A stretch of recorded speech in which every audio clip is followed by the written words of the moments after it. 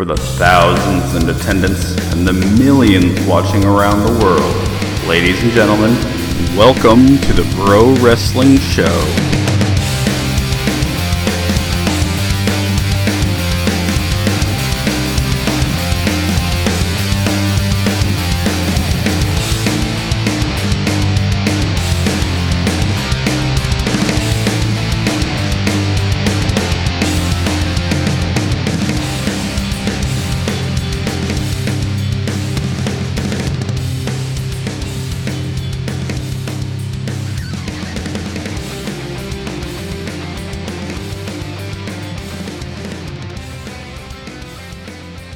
Hey guys, and welcome to the Bro Wrestling Show. Logan's here. And we had a big weekend in wrestling. It was the All-In show put on by Cody and the Young Bucks. Yeah. And it absolutely lived up to the hype. I'd say so.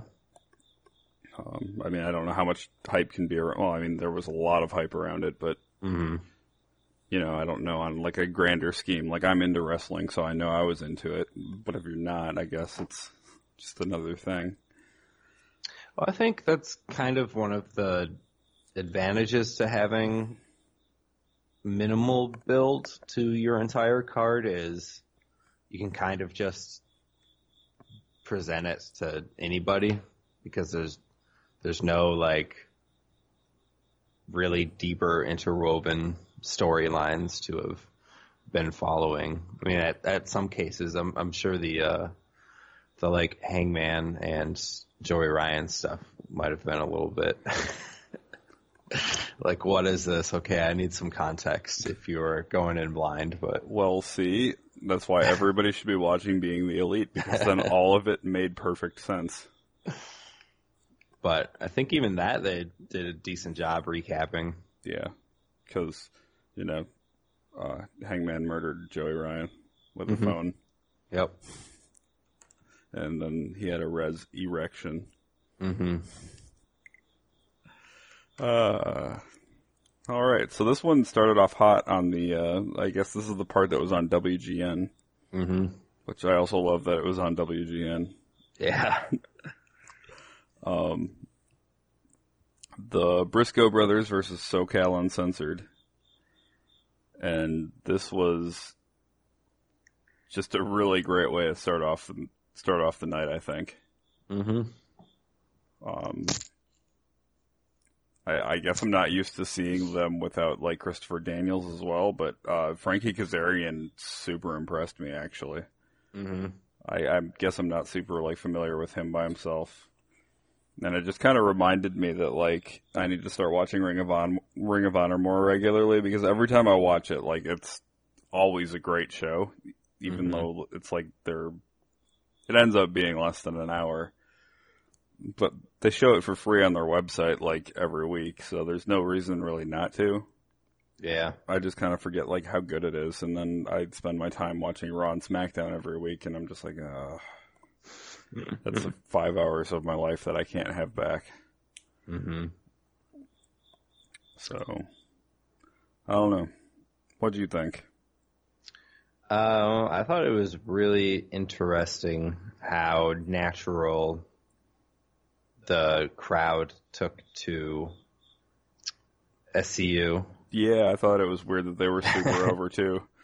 And that they weren't into the Briscoes, kind of the one of the best representations of like indie wrestling tag team for the last decade plus. And I don't think it was booing out of a lack of appreciation, but it was more just they were into SCU. Yeah, and it's funny because didn't SCU come out and say that that was the worst town ever? Like, the first thing out of their mouths? Yeah, that's kind of their, like, yeah, New Age outlaw thing, though. They come out and have the spiel, and then they have their match. But unlike the New Age outlaws, their matches are typically good. Oh, come on. Billy Gunn was fine. He just couldn't talk. I loved Scorpio Sky's outfit as well, which apparently was made by. Do you know who Brandon Cutler is? He is also a wrestler, right? Yes, he was in the. He's in the Battle Royal. Yeah, he was also on Dojo Pro, and he grew up. He's good friends with the Massies or the Nick and Matt Jackson. Yep. And his wife actually made a bunch of the costumes for that show. So, fun fact. I only know who he is because of Dojo Pro. I actually found out about a couple of the guys who were on here because of Dojo Pro. So, fun story. Yeah. So SCU went over, which apparently was the right move with this hot Chicago crowd. Just really loving Southern California, surprisingly. Yeah.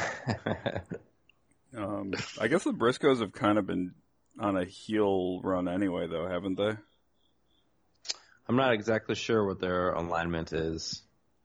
So it would make sense for people not to like them. Although, SCU is kind of heels too, so it's also, you have a crowd like this, or they're going to pick somebody.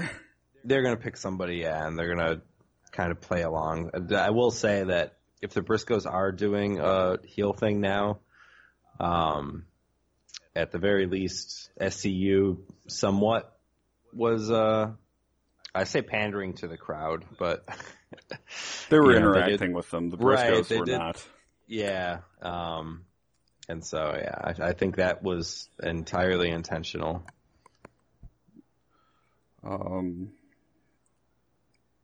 Yeah, but a really good match. Again, like I said, like Frankie Kazarian just super impressed me, especially since he's one of the more veteran of the. Well, I mean, not that the Briscoes and Scorpio Sky aren't veterans, but I'm pretty sure Frankie's was the oldest one in the ring. Yeah. And up next was the over budget battle royal, and like I said, Brandon Cutler was a participant. But then we had Moose, Rocky Romero, Bully Ray, Billy Gunn, Tommy Dreamer, Colt Cabana, Brian Cage, Jordan Grace, Trent, Chucky T, All Ego Ethan Page, Hurricane Helms, Punishment Martinez, Tommy Dreamer, Masked Flip Gordon, and did I miss? I mean, I'm sure I missed some people. I can't remember who else was in there.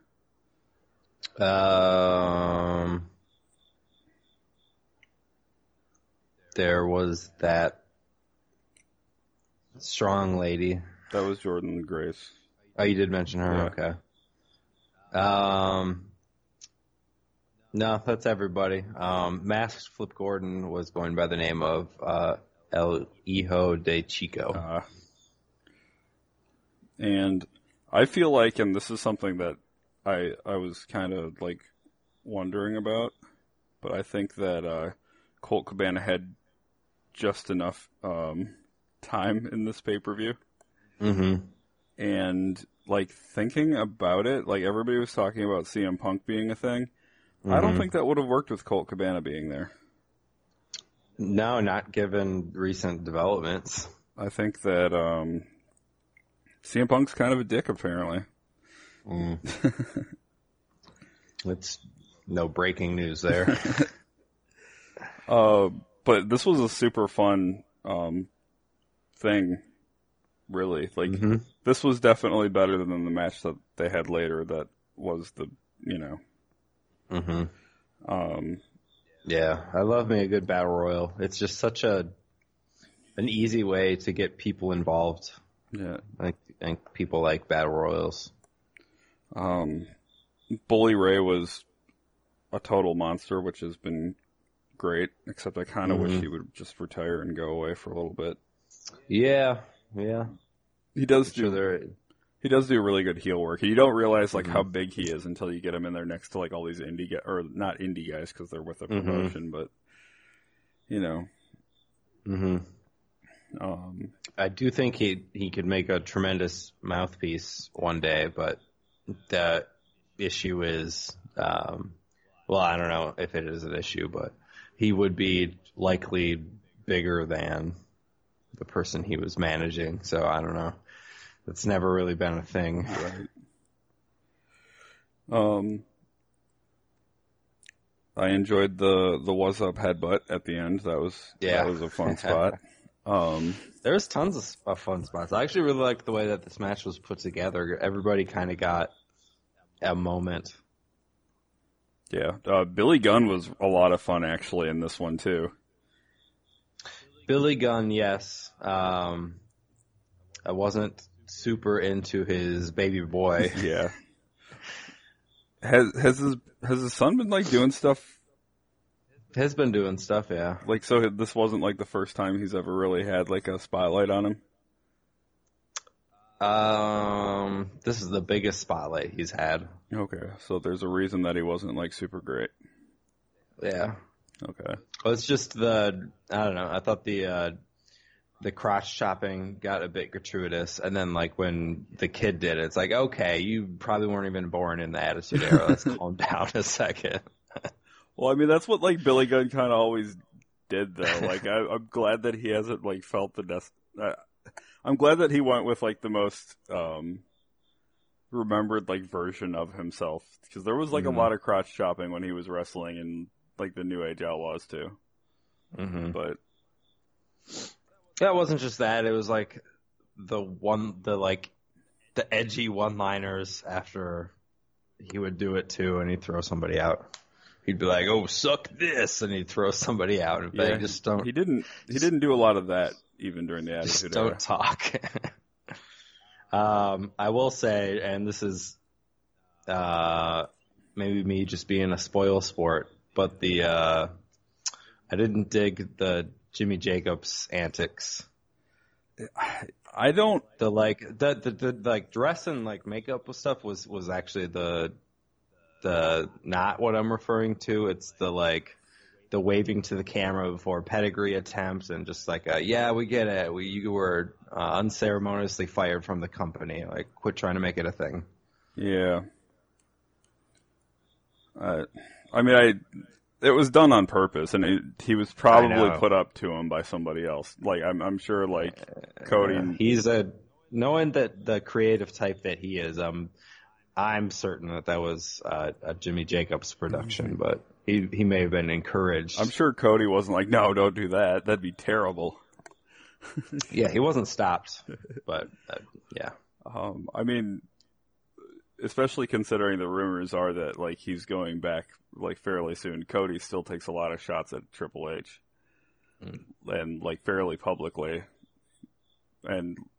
I mean, some of them are like fun little jabs. Like he was telling some of the women's competitors, like that he was talking to. He's like, "Oh, make sure you stand with your legs like a little further apart, so Triple H likes to look taller and stuff like that." Even though like Triple H is like 6'5", isn't he? What woman's taller than him? I don't know. But I think that. Those guys are on relatively good terms. Jimmy Jacobs got himself fired. Like, he really doesn't have anybody else to be mad at but himself. He did something stupid. Yeah. Which is more reason to, like... I mean, I never, like, cared for the whole Jimmy Jacobs thing. I mean, I thought he was a great writer, but, like, him as a wrestler, I could take it or leave it. I don't, like, hate it. It just... It's, Yeah.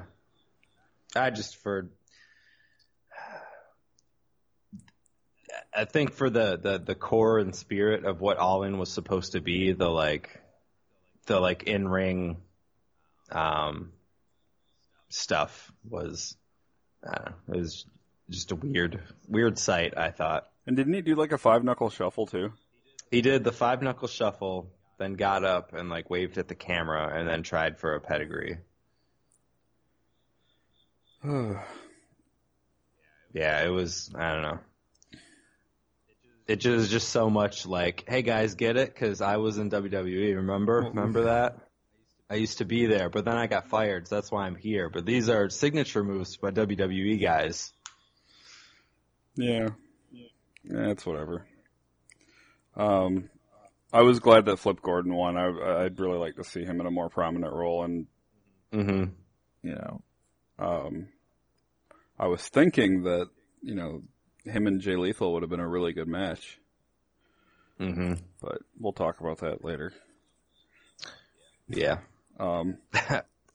Up next was Matt Cross versus Maxwell Jacob Friedman, or MJF, as he is often referred to. And this is MJF is another guy I got familiar with because of Dojo Pro. And he is better than you, and you know it.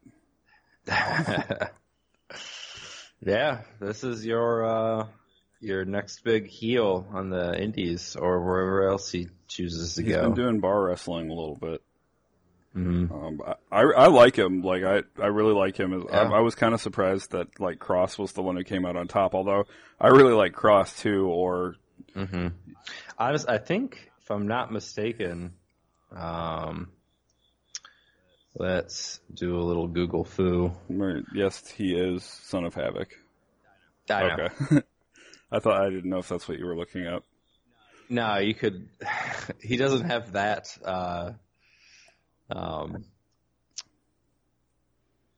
Like complex of a mask. You could very easily look at him and be like, "Oh yeah."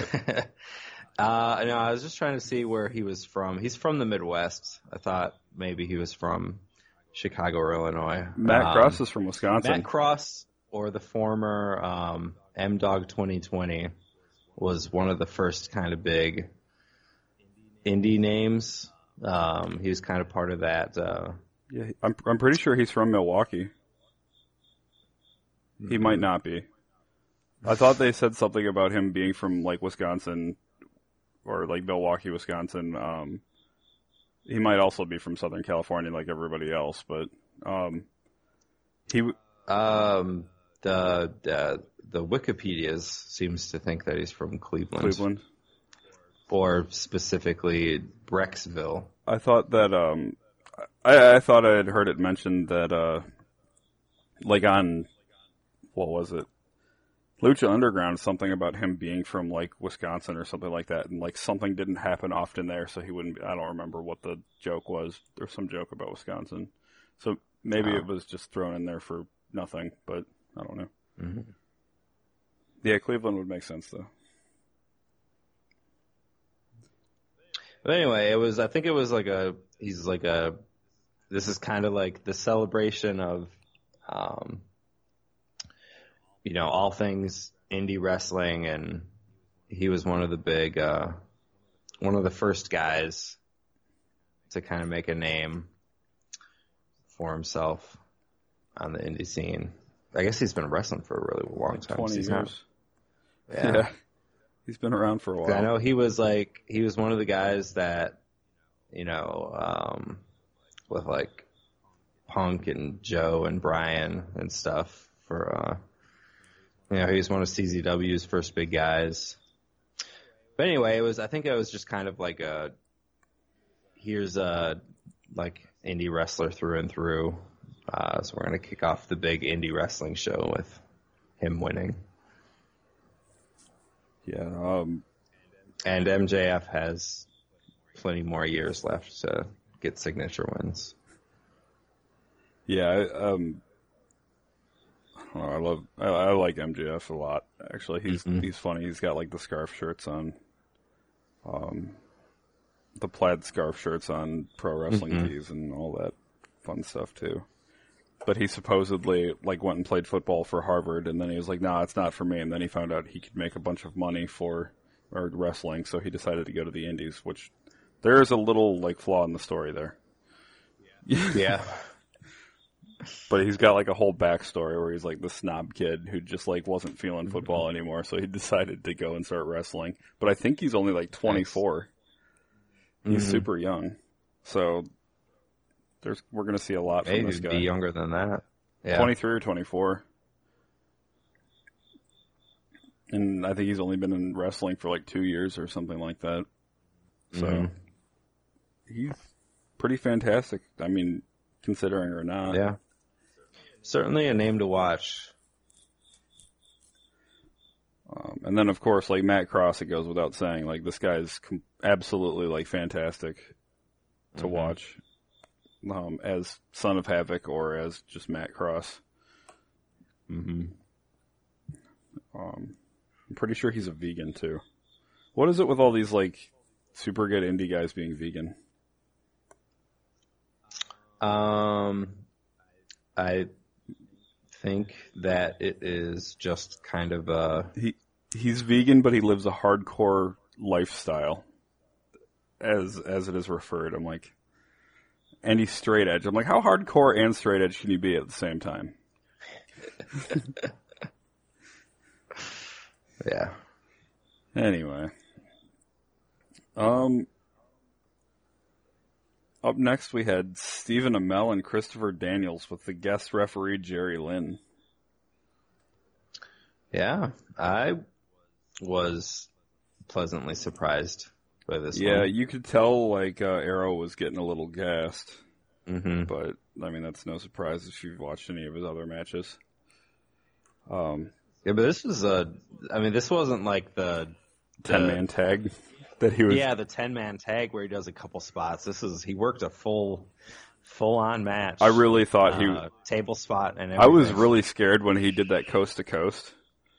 I really, really thought that he wasn't going to make it and somebody was going to get hurt because he looked really tired. Yeah. But kudos to him. Kudos to whoever put the match together. Kudos to I think Daniels for really making him look good. I think Dreamer was running production. Yeah. And actually, like, Daniels was the one who whiffed a moonsault. Yeah. But what's his name? Stephen Amell didn't look like he was in movie shape so much. He looked a little more doughy, like maybe he was in wrestling shape, a little more flexibility, and so I'm sure there was like a lot of training that went into this. Yeah. And I don't know if they're currently like filming Arrow or not. I'm assuming not, or he's wearing a shirt a lot. They're probably done because without knowing when it actually is on TV, most major shows will start for like the networks at least will start right around this time of year, which means that they are probably done with all the like filming and whatnot. Yeah, I don't actually watch it. The few episodes I have seen, I didn't care for. But yeah, this was, I mean, still like a really good match. SoCal Uncensored went 2-0 for the 2-0 for the night. Yeah. And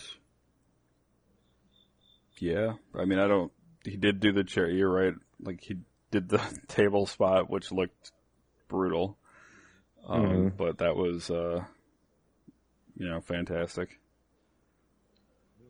I mean, all in all, I think if this can be counted, and I guess I don't really see why not, this might actually have been potentially the best celebrity-involved match. Maybe not celebrity-involved, because that's too broad. Match with a celebrity in it.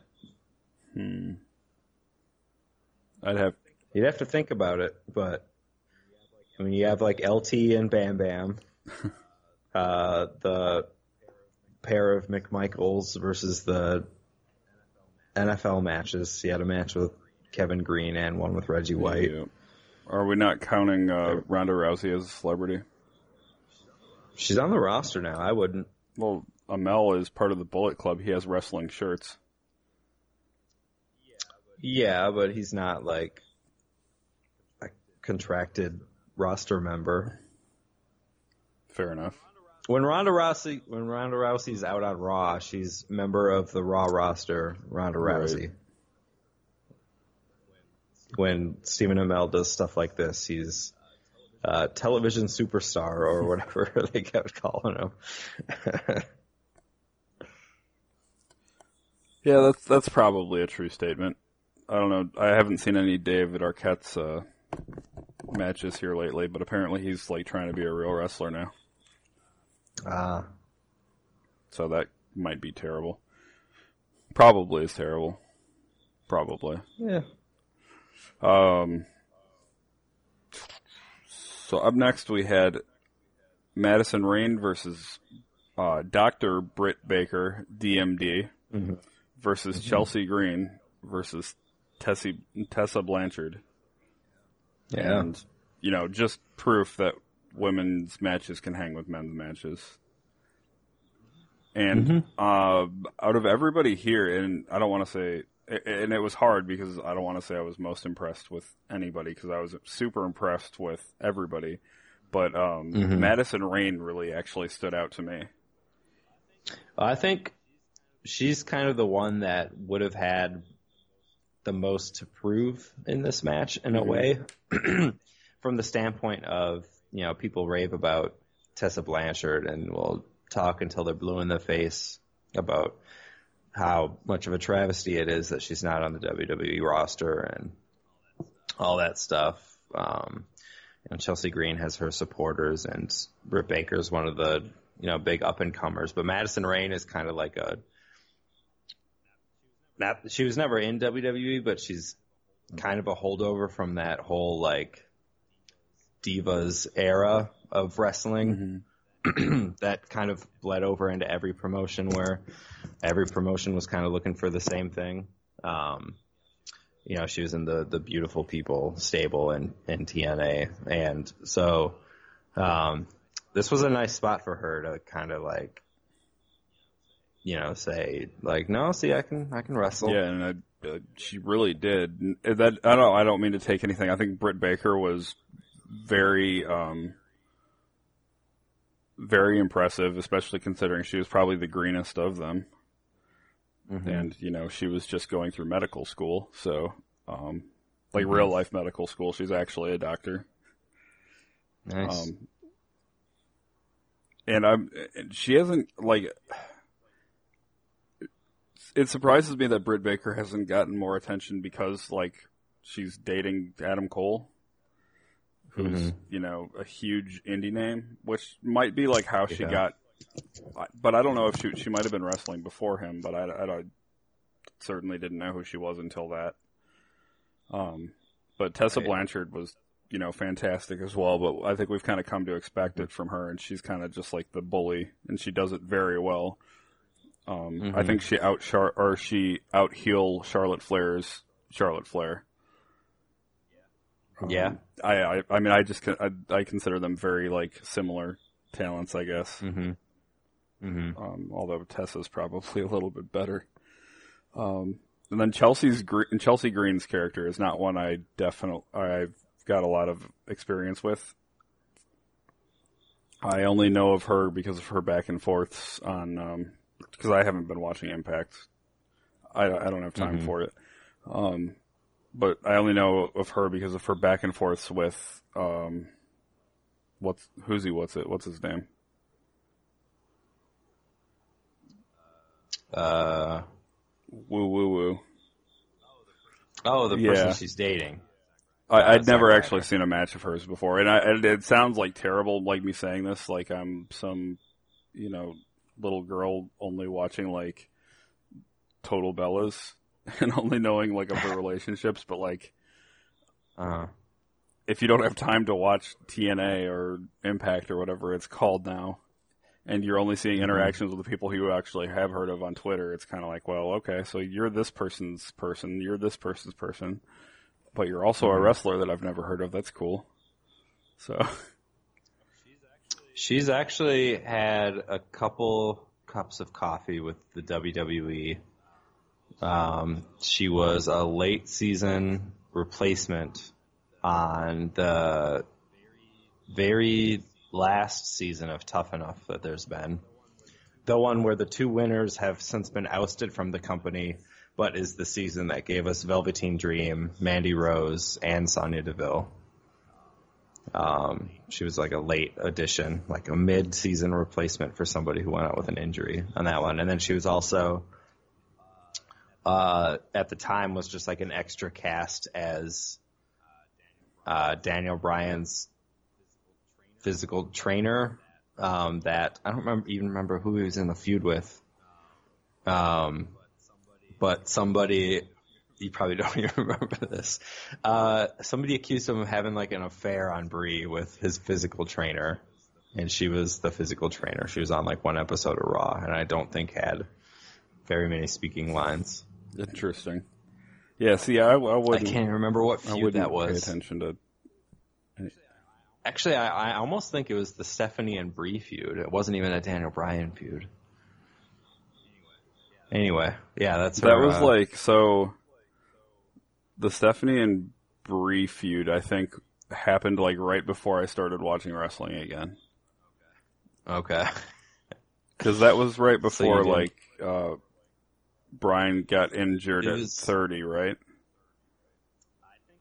I think that was after he had gotten injured. Was it? That's why they were doing a Brie and Stephanie. Because I was only watching pay-per-views at that time, and I wasn't really like keeping up with storylines. I remember Brie calling Stephanie a bitch at like the side, like the front row or in the crowd or something like that. Yeah, it was during all that. It was before Nikki said, "I wish you died in the womb." That immortal line of dialogue. Oh, she's so bad. She's so terrible. Anyway, we can talk about that later. I thought this match was good. The only gripe I had was, again, for what All In is like supposed to be, the like, I don't know, the broski boot was I don't know. Well, that wasn't like a shot at anybody though. That was like a wave to the camera, like, oh, hi mom kind of thing though. I don't think it had a place on the show. I don't know. It's also weird that, but come on, who's more of an indie roster on the WWE, or who's more of an indie guy on the WWE roster than why can't I remember his name? Than Zack Ryder. Then wear like purple and orange tights, or like a headband, or the sunglasses, stupid sunglasses or something. Spike your hair, I don't know. It's just, I don't know.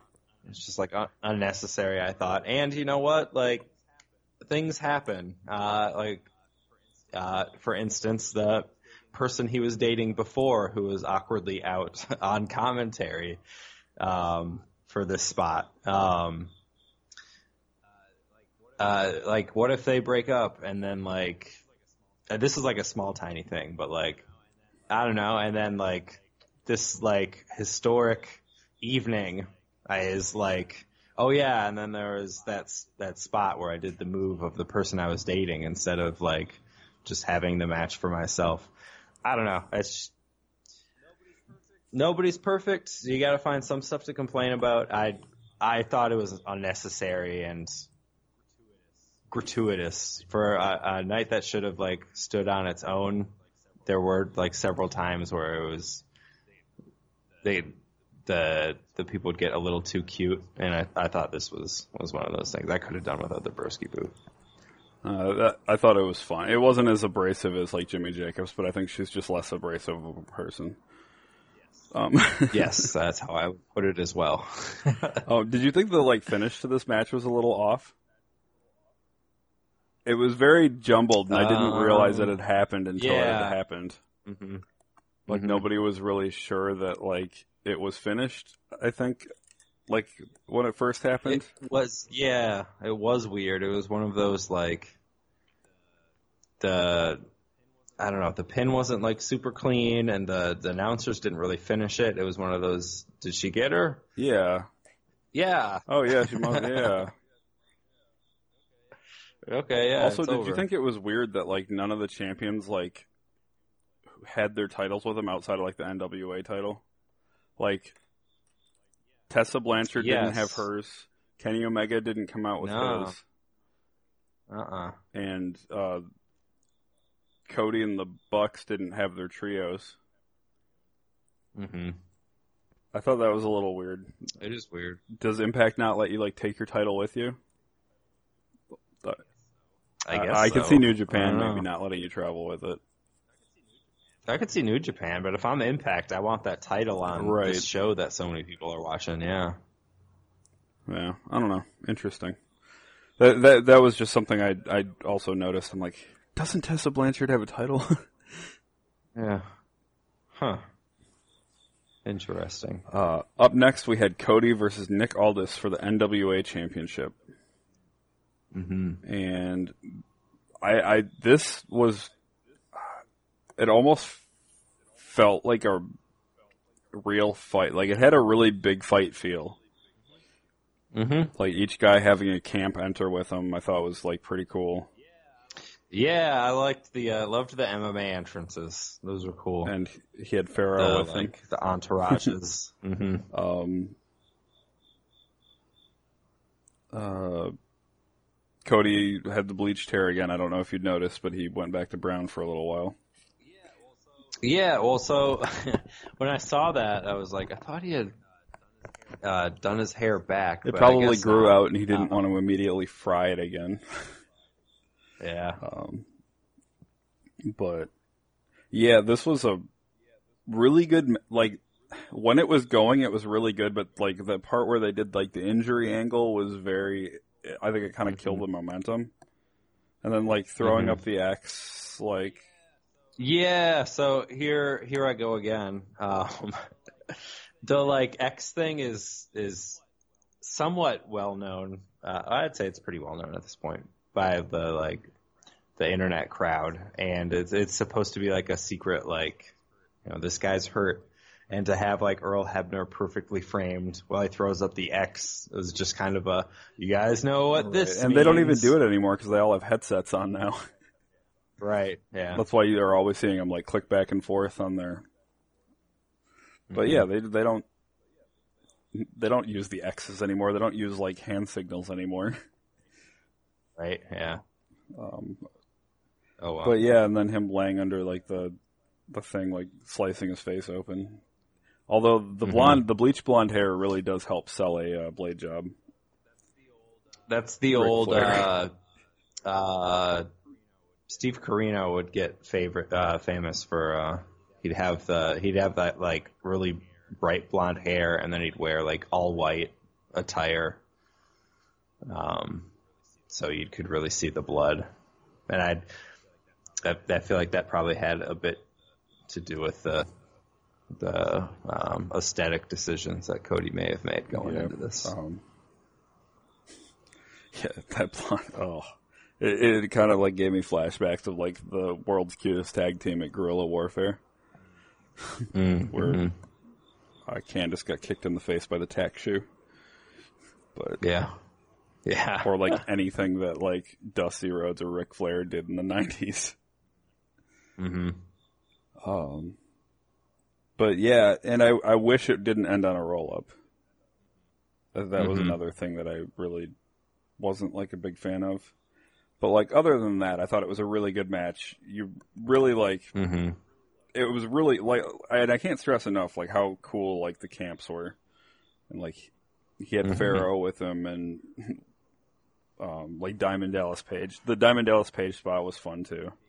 DDP, yeah, I loved that they worked in a diamond taking cover another spot. Shot at the. What are you talking about? He took a shot at the WWE with an RKO. Yeah, the diamond cutter out of nowhere. Then JEFF JARRETT. There was some speculation saying that he might have heat backstage at WWE now, but I'm like, why does he care? He's not wrestling. He's been he's wrestled for like other promotions since he's been inducted in the Hall of Fame, because he's also like, you know, Jericho's not going to get any heat. Jericho can do whatever he wants, though. Jarrett just got welcomed back into the company. Jarrett just got welcomed back to the company that he was like less than ceremoniously like dispatched from. Jericho probably ran it by Vince before he did it.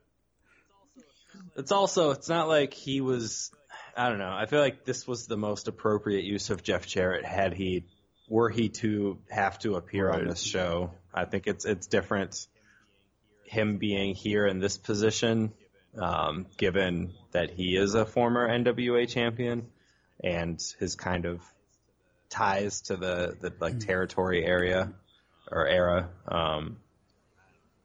I don't know. I wouldn't have perceived that as, a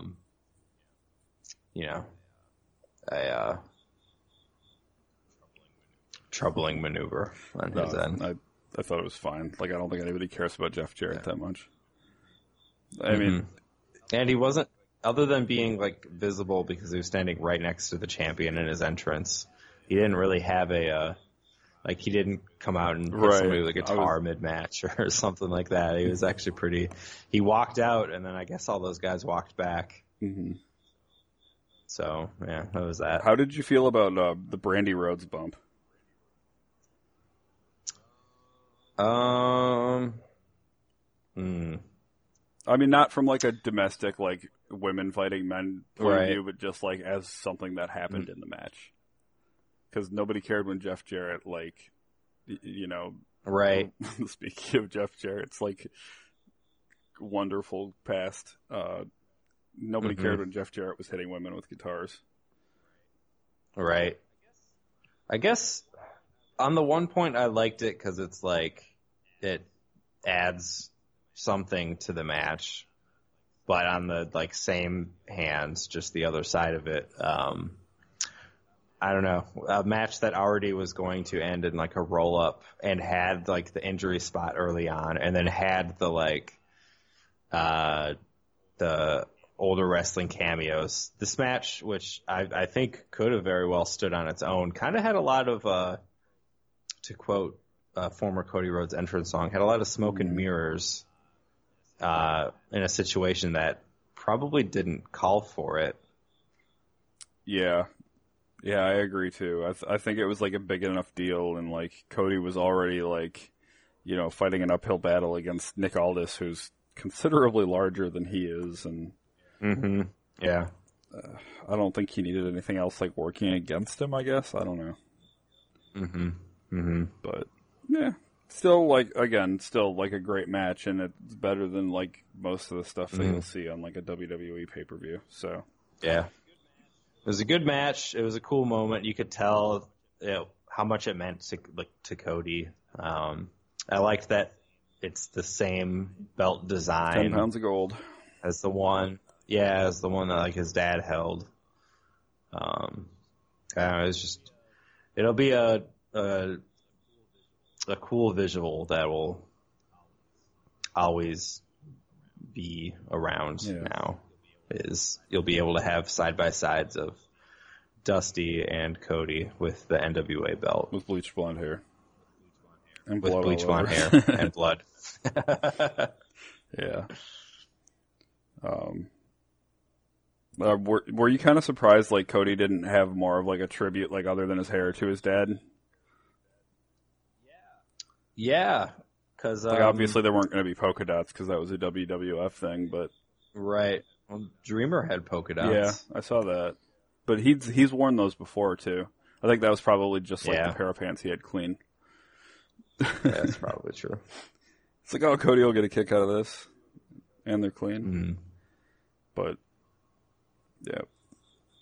But yeah, I don't know. Maybe I don't blame him for like having it be about him. I was just kind of surprised. I'm not like offended by it or anything like that.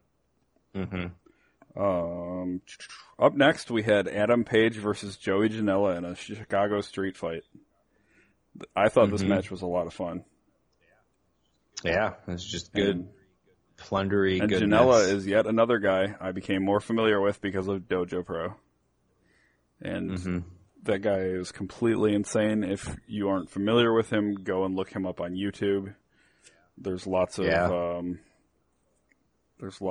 like fluorescent light, or lots of like the light bars and jumping off of buildings and craziness. The finish to this match was absolutely brutal. The rite of passage through the table off the ladder. God. Oh yeah. And you know that was 100% Janela's idea too. Yeah. That guy is insane. Yeah, he's got a couple screws loose. I liked the boot spot, which if you hadn't been keeping up with like being elite, you wouldn't get it, but his boots talk to him. He doesn't like it. think they did a good enough job giving you just enough information. I mean, this was like one of the only matches with a promo package. Yeah. They kind of quickly recapped the. So he committed murder and admitted to it, but he's still allowed to wrestle. It's fine. Yeah, which the announcers had fun with. The phone was fun. This was just a fun match, especially just knowing the whole backstory. I guess it was fun. Although apparently it did go it did go over, or the post match part did go over. Well, that was a consistent theme of the night. We'll talk about that later when we go for the Young Bucks match. Yeah. But yeah, he used the phone that he killed Joey Ryan with to attempt to kill Joey Janela with. Well, the Rite of Passage could have potentially killed Joey Janela very easily. But then after the match, we had a bunch of ghost penises, and the Res erected Joey Ryan. Yep. That's the thing that happened. Came out, oiled up, dick flipped Page, hit him with the blow pop, and super kicked him. Yep. I can't remember what he calls his finisher, but is it the Sweet Tooth music? I don't remember. What it is? I liked his attire too. He had the blow pop theme. Joey Ryan. Yep. He hasn't really been gone for me because I kind of keep up with bar wrestling, but right. Yeah, for this to be his main stage return, I guess. Yeah. Was pretty interesting. And now he has a bunch of Undertaker merchandise up, so that's fun. Next was I wasn't super into the ghost. Yeah, they probably feel like nitpicking another. They thing probably on the could have show. cut that. Honestly, they could have just had Joey Ryan come back. Although it is kind of funny, assuming that the people in the costumes were other indie wrestlers. I do like that now one day somebody will have that. They weren't Cracker Barrel employees. Well, I want them to be indie wrestlers, so if one of them makes it big one day, they can. There will be that oh yeah, and I was a Joey Ryan ghost penis one day. Undertaker hand reaching. Or all those other guys who have had like weird role, like the Hardys with the like the King of the Ring jesters, or like CM Punk was like an extra when John Cena did like a 1920s like gangster entrance. Just, I don't know, fun stuff like that. So when he had the yellow pants? No, he came out. It was when WrestleMania was in Chicago, and he was very much John Cena. He came out in like one of those old cars and like a pinstripe suit and stuff like that. And CM Punk and some other guys were also wearing pinstripe suits, hanging off the car with Tommy guns. It was well before he was a known person.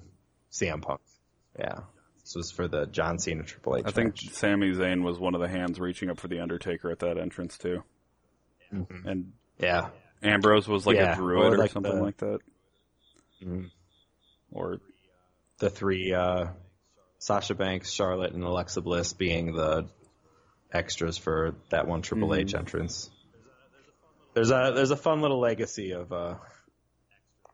extras during a like entrance spot that are like notable people now. I kind of like thinking that they were Cracker Barrel employees. They were like volunteering their time because that's like basically what they asked for from companies was, hey, can you? Yeah. And then they were like, we're going to do what today? Yeah. But the indie wrestler thing's a nice thought too. Up next, we had Flip Gordon versus Jay Lethal / the Black Machismo for the Ring of Honor title. Yeah. And am I further being a spoil sport by kind of wishing that the Black Machismo stuff had played out before the match started? I wish they hadn't tried to get all their shit in. Like, that was the biggest problem. Like, the Black Machismo, like, entrance and everything was fun, but if he immediately would have dropped it, like, on the first hit or something like that. Yeah, that's what I was saying, is they have, like, the backstage segment. They have the entire entrance with Lanny, and then he gets down to the ring, and then maybe, like, Lanny, like, accidentally slaps him on the shoulder as, like, to, like, give him encouragement. Or, like, the first blow in the match is, like, a chop that hits him on the shoulder that snaps him back into it or something. I don't know. But it almost seemed like this was like two different matches. Yeah. I mean, and it just never really got going in either one of them. Mm-hmm. Yeah. Which is disappointing, because you could tell that there was like a lot of effort put into this. And it just kind of... Some of the spots were like fun, but like the whole thing, like the Hulk Up was kind of fun. Speaking of which, did you notice that like Cody Rhodes and Aldis started off the same way that The Rock and Hulk Hogan started? Yes, I had heard that. Cody is actually a big fan of that match. Well, he said it's his favorite match ever. Yeah, and like Hulk's like his favorite wrestler ever, so it's kind of makes sense. And then The Rock like did a shout out afterwards, congratulating him, which I'm sure will get him in good graces with Vince for his 35 comeback. But yeah, this was really like, if there was a weak part to the show, this was it, which is unfortunate because, again, I really liked Flip Gordon and I thought, big things were coming. But we had like I don't know. The post-match was probably more interesting than like the actual match itself. And that didn't really need to happen either, other than it seemed like they took another shot at the WWE. At least the crowd took it that way, as they were like chanting "hooah" while they were triple power bombing him. I don't know if you caught that or not. I did not catch that. That's almost worth a rewatch. But yeah, Colt Cabana coming out to save the day was fun. Especially in Chicago. Like I said, he got on the show just the right amount of time.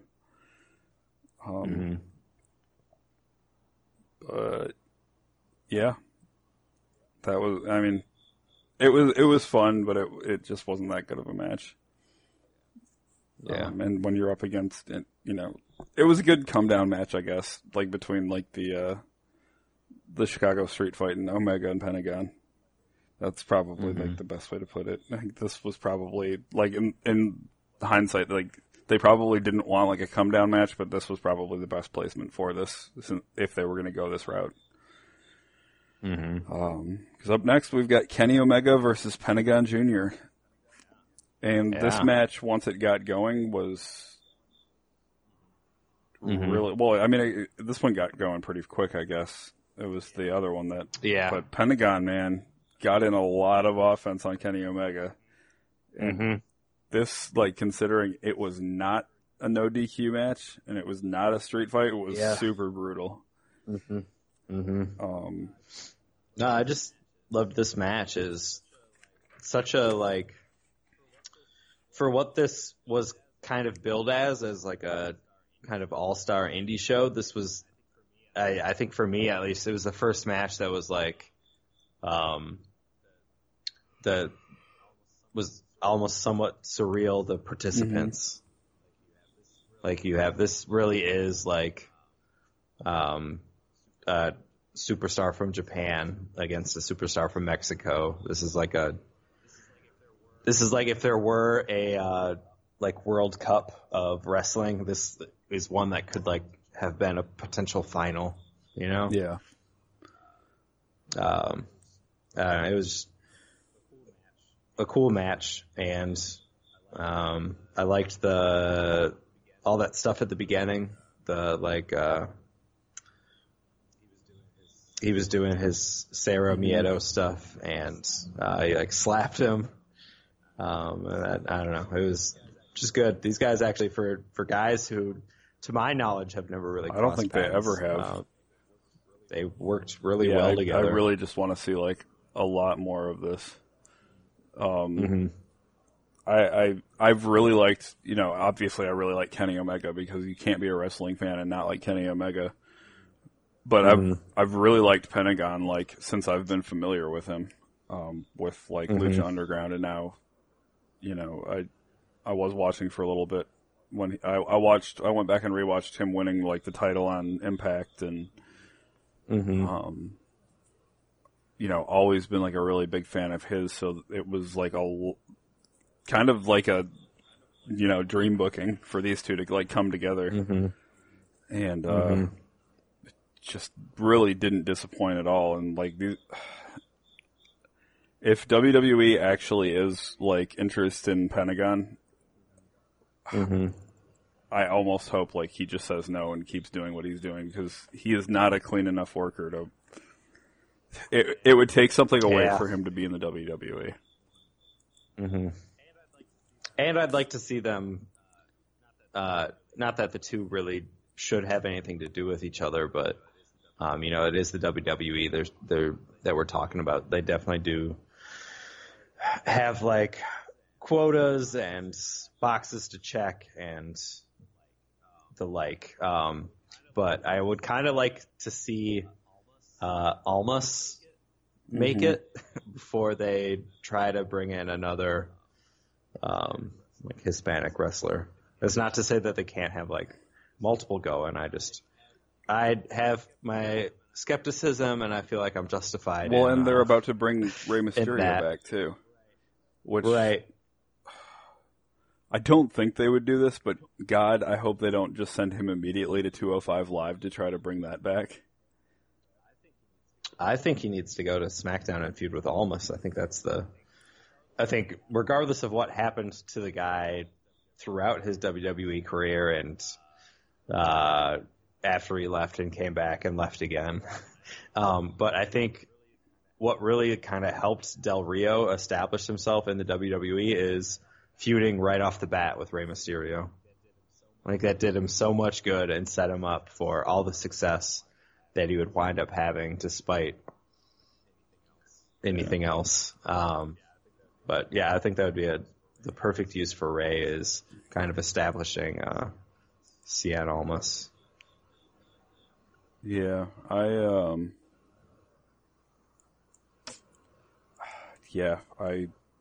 agree with you there. I don't know. There were rumors that they were bringing in like both Lucha Brothers, or they were interested in bringing them in, or something like that. And I just, I not that the two of them as like a tag team isn't like fun, but like the two of them individually is like just as good, and I don't think they need to be held to that. And then post-match, and honestly, like, if you're going to have Jericho attack, oh my God, like, this was probably my only problem with this match is, like, Jericho came out just to promote his cruise. Yeah, so the moment itself was actually like super cool. The lights went out and then came he ruined on. It. And it was Pentagon, and you were like, you know, in a night where there's been like respect and handshakes and just kind of everybody doing the greater good for like indie wrestling, even if it was just like Pentagon and he attacked him afterwards and set up something for them future down the road, like that would have been fine, but it was Jericho, and that was even cool, and he attacked him, and that was even cool, and then he unmasked and revealed that was Jericho, and that was even really cool. But then he said the words, "I'll see you on the Jericho cruise." That's when it kind of like fell off the cliff. I was not impressed by that. It was just such a like, I mean, I don't know what else you would have said, because it was to set up. He could have just attacked him, and then he could have like challenged him like later on Twitter or something like that. He didn't have to. I don't know. It's such a like hard line to deliver seriously. I'll see you on the cruise. Especially after he would said like, and he said like with all seriousness, like, and he didn't say exactly like, "Oh, this is below me," but he essentially said, "Yeah, I'm probably not going to be at All In because what's the point?" And those were pretty much his exact words. What's the point? I'm like, okay, that's cool and everything, but then you showed up and like plugged your Cruz, which was like, I don't know. Well, it's also to understand Jericho. He used to be really good at the smoke screen, but now it's whenever he says something isn't going to be the case, that means something is almost certainly going to be the case. I think he's just drinking again, like a lot, because his eyes were red as shit again. The eyes and the physique. Yeah, he's not in wrestling shape right now. He's living the hardcore lifestyle. He is living the hardcore lifestyle, not the vegan hardcore, straight edge. No, definitely not. He's a little crooked. Yeah. God. Yeah, I was like, why did Pentagon get fatter? Oh, now we're body shaming. Okay, so moving on. Yep, he plugs his little boat ride, assaults Cyrus, and then walks off. So that was fun. So we'll have Cyrus in a neck brace again. So you'll be excited about that. Oh yeah, love the neck brace. Up next was Okada versus the villain Marty Scurll. Match of the night. I think so. Time limits be damned. Yeah, they went over, and apparently they were sending some fairly obvious signals to them to like wrap the shit up. Oh yeah, there was a very audible calls of, I don't know who was made.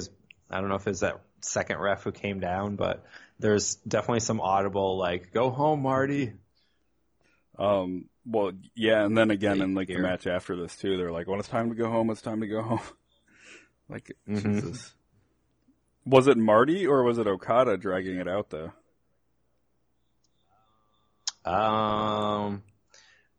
I feel like if anything, it was Okada, because I don't know that Marty would have given his relationship to Cody and the Bucks, would have done anything to jeopardize their show. And not that Okada was trying to jeopardize the show, but Okada can't wrestle a match that's less than 40 minutes long. Right. This was a brief match for an Okada match. I haven't even broken a sweat yet. I mean, he didn't even break out the drop kick until the 20th minute. Oh, this was fantastic though. This was such a good match, and I have no. The storyline was good too. The one that which was another interesting thing to see throughout the night, is a match of night with matches that had little to no build. Is they kind of had to come up with their own story within the show, and I liked the big man, little man kind of thing with Scurll. Well, again, this was another one that was built on the being the elite, because they were talking about everybody was telling even the other Bullet Club guys were like, oh yeah, there's no way you can beat Okada, you know what I mean?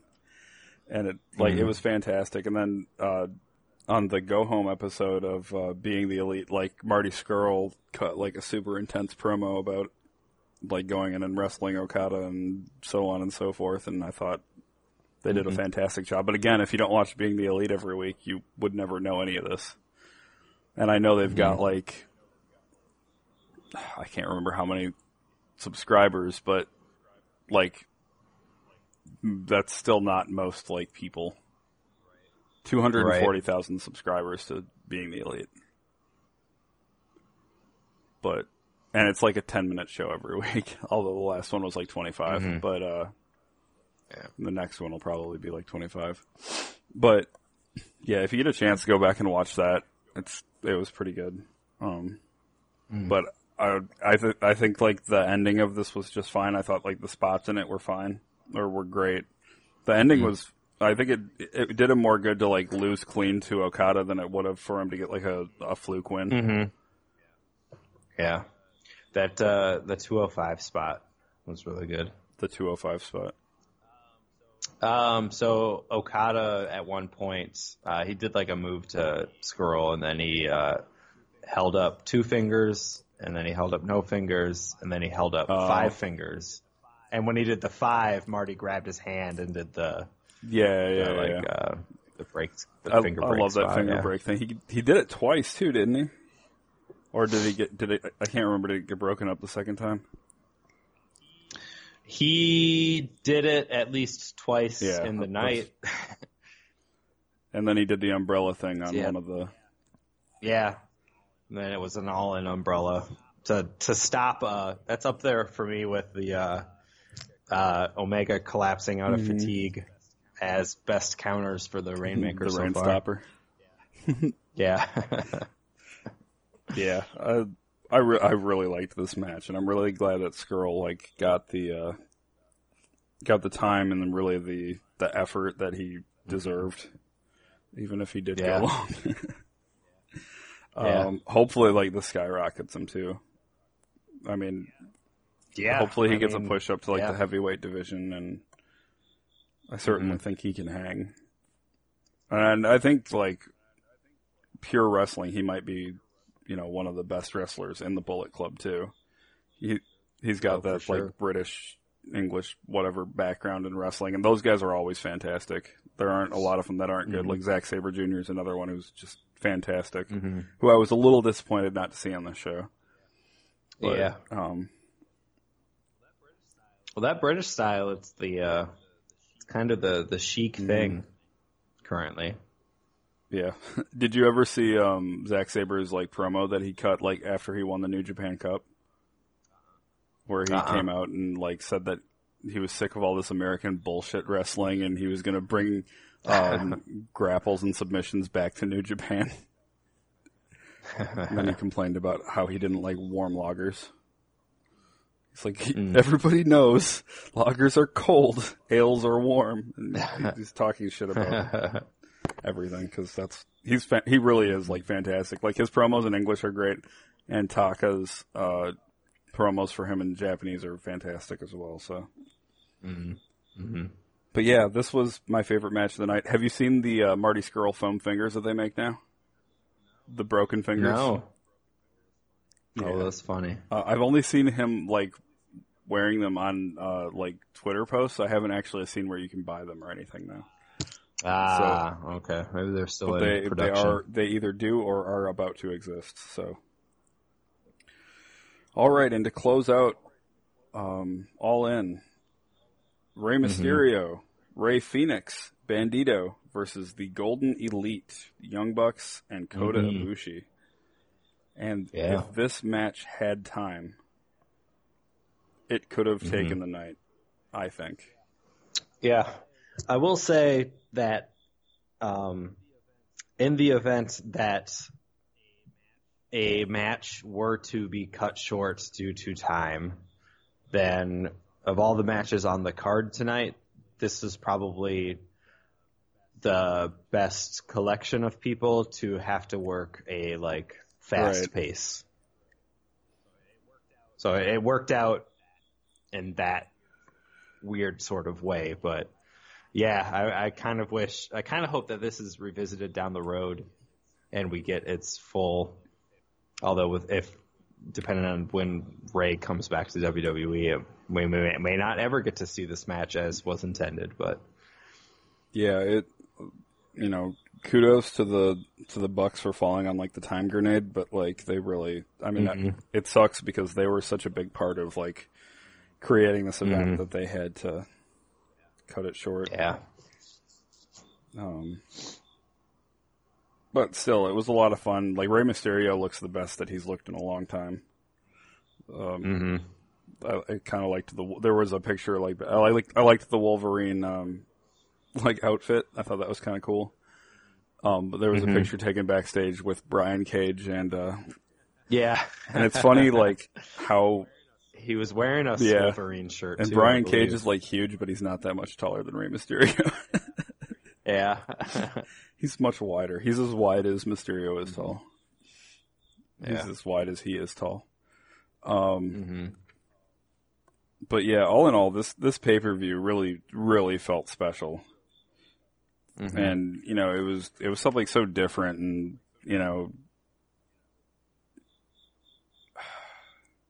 they really did it. They sold out a 10,000 seat arena in 32 minutes, which I don't know if they could do it again, and I hope they don't try, honestly.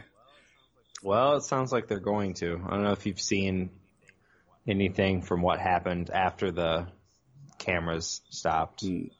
But they all kind of cut a promo. They brought out all the Bullet Club guys. I think Marty and Omega came back out, and they all kind of cut promos. And Cody said something about, he's a betting man, so how about Double or Nothing? Kind of insinuating that they were going to be doing another show at some point. At some point. I think it would take away if they did another one. Like, I think this would have been, like, the perfect send-off, like, if all four of them or if any of them were gone. Well, that's the other thing is that they reiterated that no matter where wrestling takes them, they're doing it together. Right. And, the Young Bucks came out and basically said, next year we get paid. So, what does that mean to you? The Bucks, Omega, and Cody are all going to the WWE, I guess? All right, that's certainly what it sounds like to me. So, they said, like, this year we did it for us, next year we're getting paid or something. Something along those lines. I can't remember what the exact line was. It was, like, during an interview. It wasn't, like, during this. Maybe they've got one more show in them, like, this year, but I doubt it. Unless they were already planning something, though I can't imagine that they possibly would have had the time to do it. But their contracts are up in January. So, I don't know. I think it would be this one and done would have been,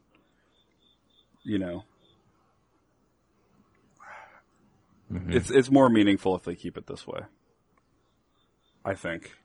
I mean, I wouldn't be upset to, like, see another one, but I think it's more meaningful to only have the one. It really depends on what their plans and aspirations are for going forward. Obviously, if they all go to WWE, then it won't happen. Yeah. Not for a while, anyway.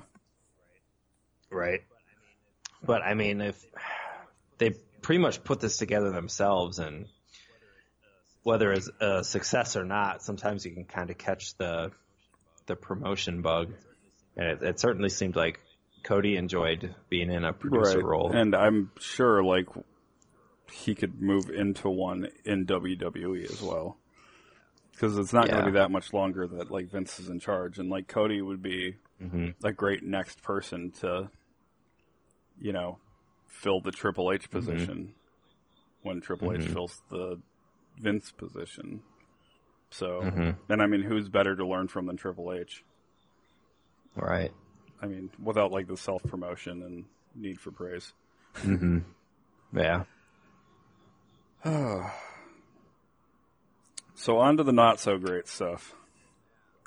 Yeah. I got a lot of notes here for Raw, but we don't have to get into all of it. Heels open the show. The Shield wasn't far behind, obviously. Locker room cleared. Shield went to jail. They're doing that again. Yep. So, yeah. The Bella Twins fought the Riot Squad, and Brie Bella almost died twice. This makes me look forward even more to Bryan and Brie versus the Miz and Mrs. Something I did like in terms of tag teams was Bobby Roode and Chad Gable. Roode and Gable, yeah. That was fun, but it's just a reminder that Chad Gable, no matter what position he's put in, is going to be a fantastic match, even when he's like trying to kill the Usos. And then Alexa Bliss versus Natalya. The thing that stuck out most about this match was, Alexa Bliss got a relatively, like, clean win. And then, the armbar. But after the match, Ronda Rousey flailing frickin' Fox around. Oh, did you see this? Oh my God. Like, I think she forgot where she was for a minute. Yeah. Big spot. The B Team versus the Revival. That didn't happen. How do you feel about Ziggler and Big Mac as the new Raw Tag title champions? I feel like this I mean, it doesn't fix the tag division because there's nobody credible for them to wrestle until they heat up Authors of Pain. But given the current state of the tag division, I think this probably could have been the move earlier. You have like Ziggler and McIntyre as champs, and then all these kind of joke teams just getting steamrolled week after week, month after month, and then you have Authors of Pain or whoever. But yeah, that's they finally righted the ship and have the belts on a couple credible guys now. How do you feel about the Authors of Pain with Drake Maverick? I think it was a great move on their end. The only thing that I find weird is that they call him up and we're like, hey, you know what? They don't need a manager, and then do nothing with them, and then we're like, yeah, they need a manager.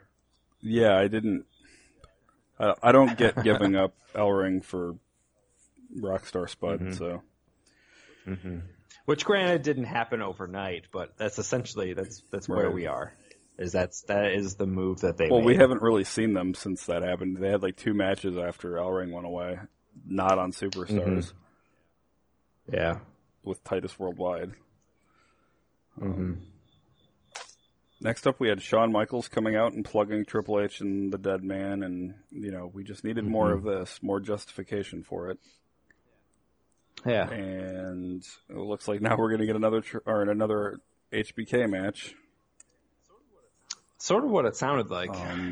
Do you think this is like Undertaker's farewell tour? I wouldn't be surprised if it was. Do you think he should wrestle HBK again?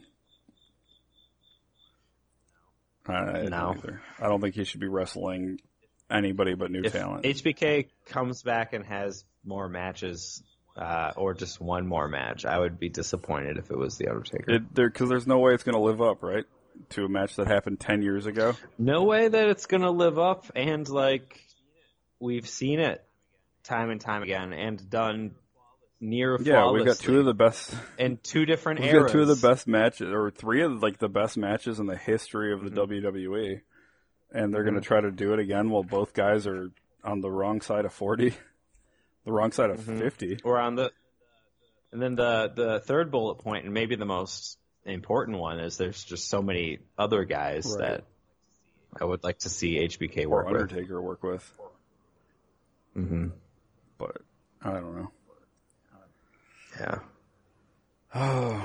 Then we had Sasha and Bayley versus Moon and Dana Brooke. Stupid symbol match just to continue a storyline that no one cares about. Mm-hmm. I guess they're dedicated to Lashley because they gave him a segment where he was sentenced to anger management with Jinder Mahal. Mm-hmm. The only interesting part to this was Kevin Owens' return. So yeah, I guess this is good. This could be a good feud. I think so, especially since they made Owens look like a monster with that apron powerbomb. That was good. And then we finish out the night with Finn Balor versus Braun Strowman. And these guys do typically have very good chemistry. And this wasn't a bad match; it was just very short. And then, of course, we got the beatdown from the evil Shield, and then the good Shield comes out, and they get ambushed by every heel in the locker room. And my favorite part was was Gulak and his friends' interaction with the big dog at the end. I don't know if you caught it or not. I did. Gulak was basically 2 guys were holding Roman Reigns, and Gulak was grabbing Roman Reigns' face, taunting him and attacking him. So that's the next hot feud. Drew Gulak versus the big dog. Yeah. I hope it is. So, this episode of Raw, I don't want to say that it was a response to All In, but having The Undertaker and Shawn Michaels on the same show was definitely a response to All In, right? They had to do something. Definitely. Otherwise, you don't get the old man to put on the shoe polish and. Honestly, I mean, there was nothing they could have done to stack up to All In. They should have just taken the L and then gone hard next week. That's not Vince. That's just me. I always think it's weird when like somebody else puts on a good show and they feel challenged to do a good show. It's just like, why don't you just feel challenged to put on a good show all the time? Just be the best always. Yeah, I don't know. And Renee Young on commentary, didn't even mention that. I was just trying to breeze through that so fast. Yeah, I think she did better this time. She talked more, certainly. But yeah, I think she's going to be fine as a regular commentator if they ever decide to ditch Coach, who clearly does not watch wrestling. Know what I mean? SmackDown, we actually opened with Renee. And did you watch SmackDown? I actually haven't had a chance to watch it. Should I not ruin this for you? It's just SmackDown. Wow. It was just Raw, too, and you watched Raw. And Raw is... I watched bits and pieces of it. Raw also aired on a Monday. So I've had 2 days to watch it. SmackDown happened last night. So Renee opened the show, introduces Daniel Bryan and Brie Bella. Of course, they criticize The Miz and Maurice, and I haven't been into this like since the ladies got involved. Then they show just like some goofy shit. The Miz and Maurice in the stadium like hours earlier with it empty, like calling out The Miz or calling out Brie and Brian, and of course they don't come because, it was like 3:00 in the afternoon. And then Zelina Vega and Andrade come out, and then they have a match. And I won't spoil it for you because it was actually a pretty decent match. Well, Brian and Almas have a match, not all four of them, because that would have been terrible. And this was better than their previous one because it didn't, it was an actual match.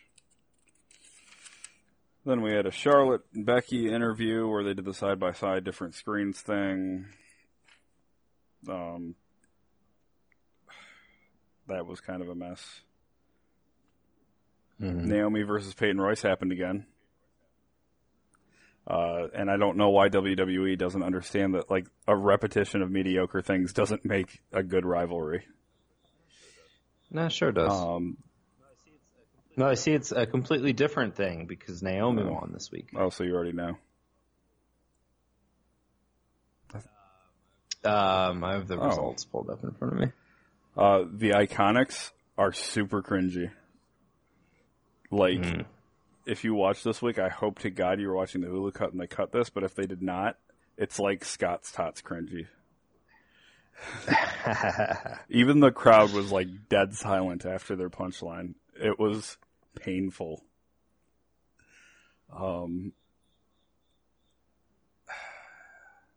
And then this was the return of Asuka for this. Way to go, guys. So Daniel Bryan and Brie left. Then The Miz and Maurice are back. Really, really loving this comedy shit that they're deciding to do. And Paige tells The Miz that he gets a match against anybody who wants to face him. So that'll be fun. Joe came out next, and he cut one of those cool, calm promos where he talks about AJ's family. And then AJ gets angry, but is there, and attacks him. Paige makes him go backstage. Blah, blah, blah. Then the main event of the night was... Oh, no, not there yet. R-Truth and Dillinger. Sorry, I got confused because I read R-Truth and he was in the main event. Yes, R-Truth was in the main event.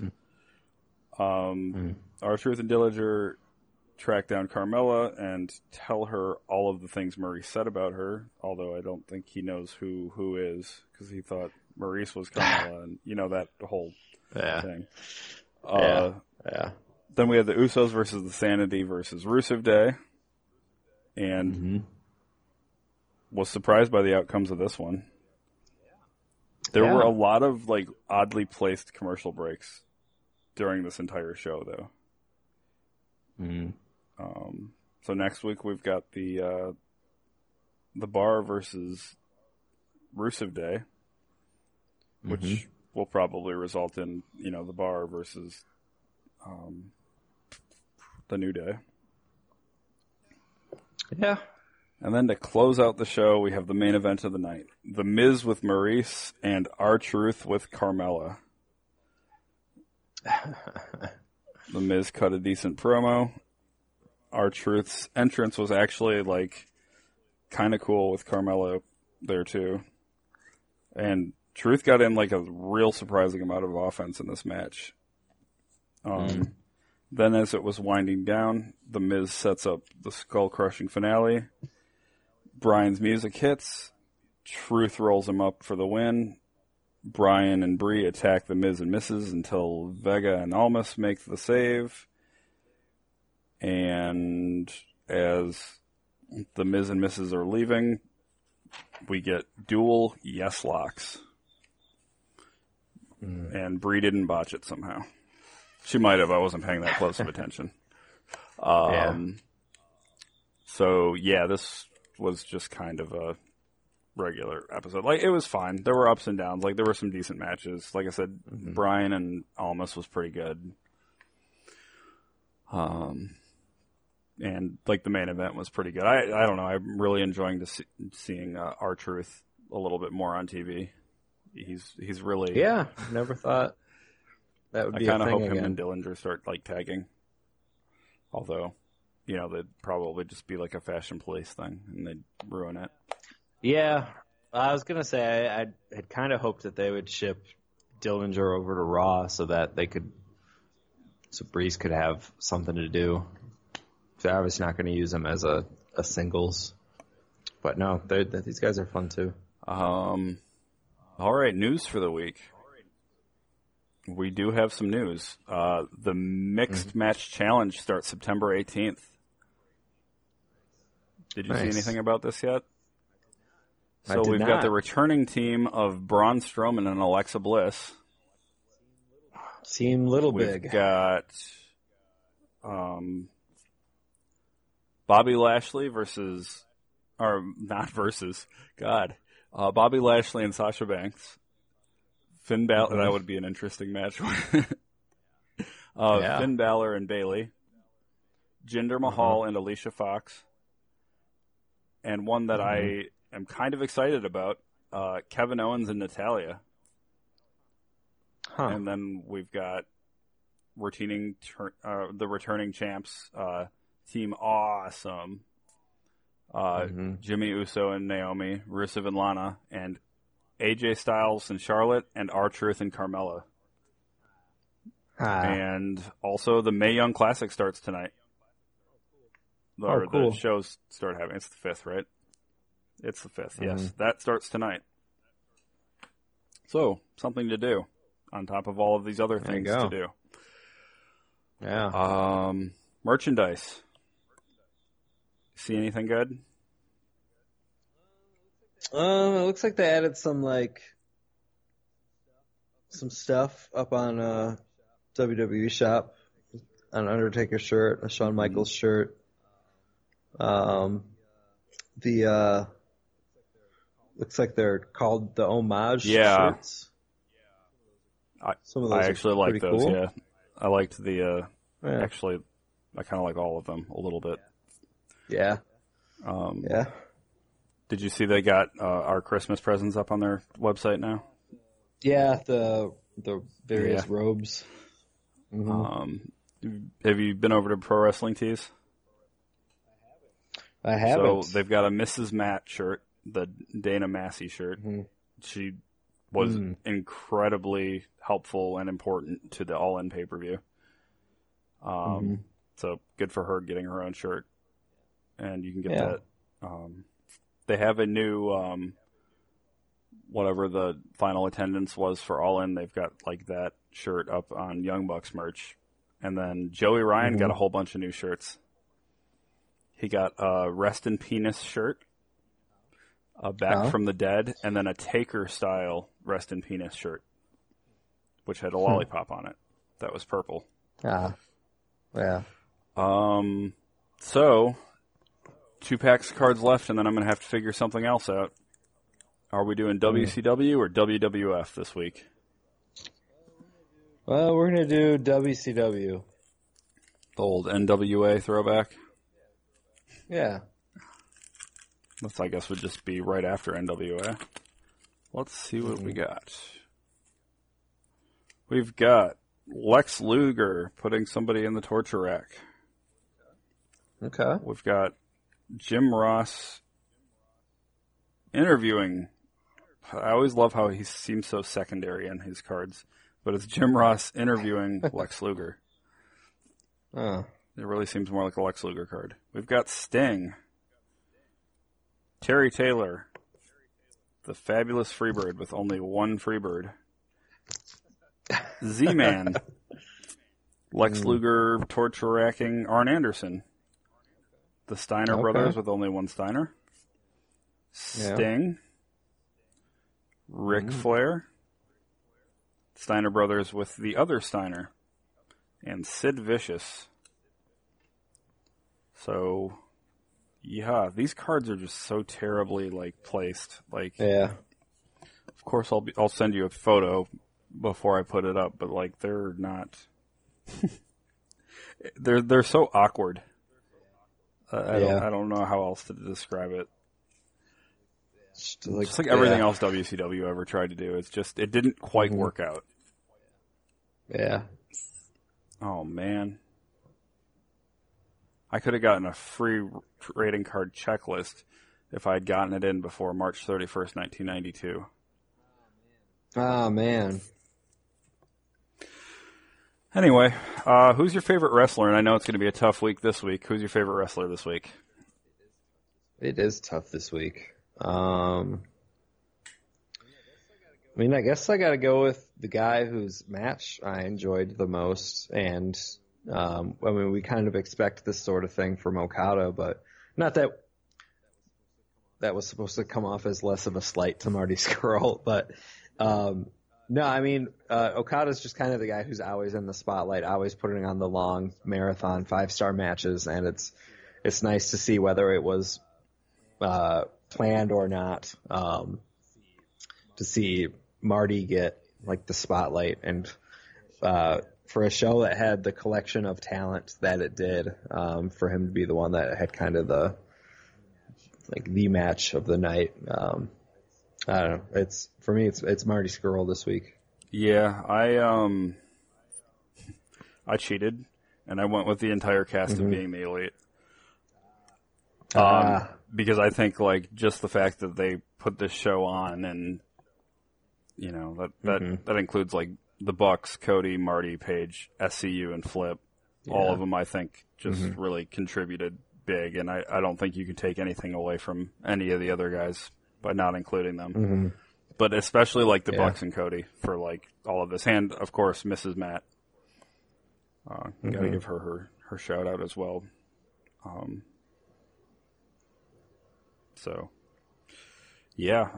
Great weekend for wrestling. The week wasn't so great, but yeah, what can you do? Yeah. Anything else before we close out the show?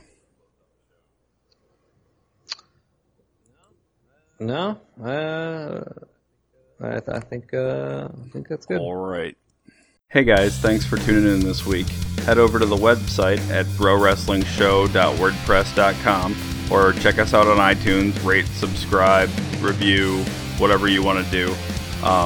Also on our website, we've got links to past episodes, email, Twitter, all that stuff, so check it out.